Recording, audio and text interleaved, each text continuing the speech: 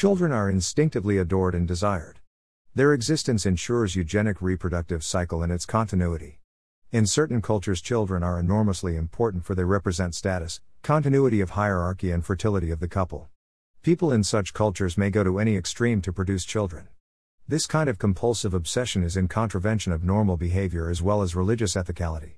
Having offsprings is a basal function of all living beings, but for human being, due to his status as crown of the creation and subjective to retributive judgment, it becomes extremely consequential. It is like carrying a bare double-edged sword, for they could turn out to be useful or hurtful.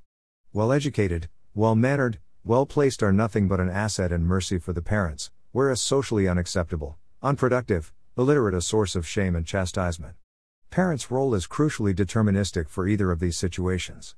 It is therefore of utmost importance that they are socially and culturally acceptable in temporal world and amenable to the hereafter. In normal circumstances, children's expediently beneficial status, in the overall scheme of the world, may remain intact, but their necessarily beneficial status would be marginalized if their excessive desire/love becomes a cause of distraction from or neglect of obligatory religious duties. It is said in Quran in Surah An-Fal 8, v28 and Surah Taghabun, Mutual Disillusion, 64, v15, beware.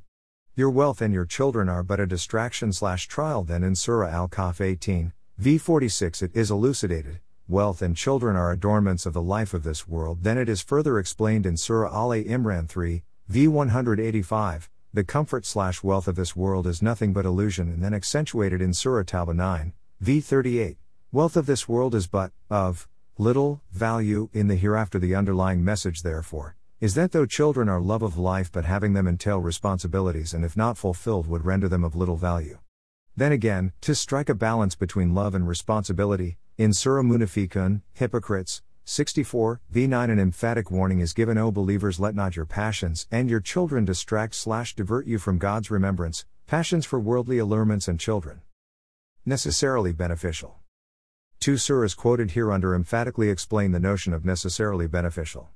Surah Luqman 31, v33 says, and fear a day when no father will suffice his son and no son will suffice his father in the least. And in Surah Tur 52, v21 it is said, and those who believe and their seeds follow them in faith, we cause their seeds to join them in paradise, we deprive them not of their life's work.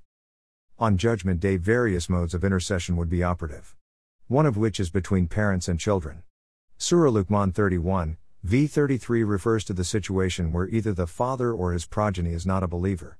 This mode of intercession, in such a case, would become inoperable and the acquisition of necessarily beneficial lost. The requirement for this privilege is the continuity of faith and bloodline. Necessarily beneficial status could best be described as 1. It gives one the access to paradise despite lacking in his/her record of good deeds. 2. It ensures the continuation of faith down the generational line. 3. Allah does not want to deprive believers of their life's work. A subtle point deserving our attention, which could very well be appreciated by the people of understanding, is that Allah chose the word Walad for the first part of the verse and Mawlud for the second part. Most probable reason is that son is a common noun and represents any son, whereas Mawlud specifies the one born out of the lion of a father in question.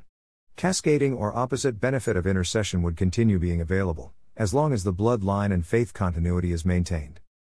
A son may be entitled to temporal expediently beneficial status regardless of the requisites, whereas necessarily beneficial status would only be available when above-mentioned particular mode of intercession is operative, meeting the requisites. It may be further clarified that the first beneficence is of universal/secular nature, whereas the second one is of specific/religious nature. Another even more subtle hint given, through this order of selection, most probably, is that fathers, parents, love for his progeny, evidently, is more intense than that of the progenies for the parents.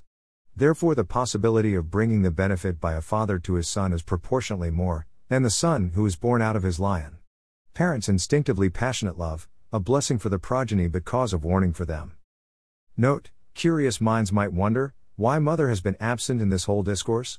There are several probabilities. One, mother, essentially being part and parcel of the family unit, is inevitably represented when Quran talks about father as a family head. 2. Traditional family lineage is represented by the father figurehead.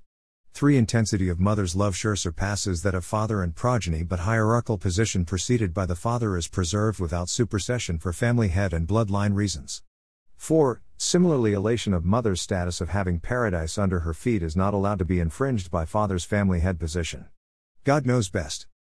If there is any inadvertent shortcoming or misrepresentation, it is squarely mine, the author of this piece, earnestly seeking Allah's guidance and forgiveness.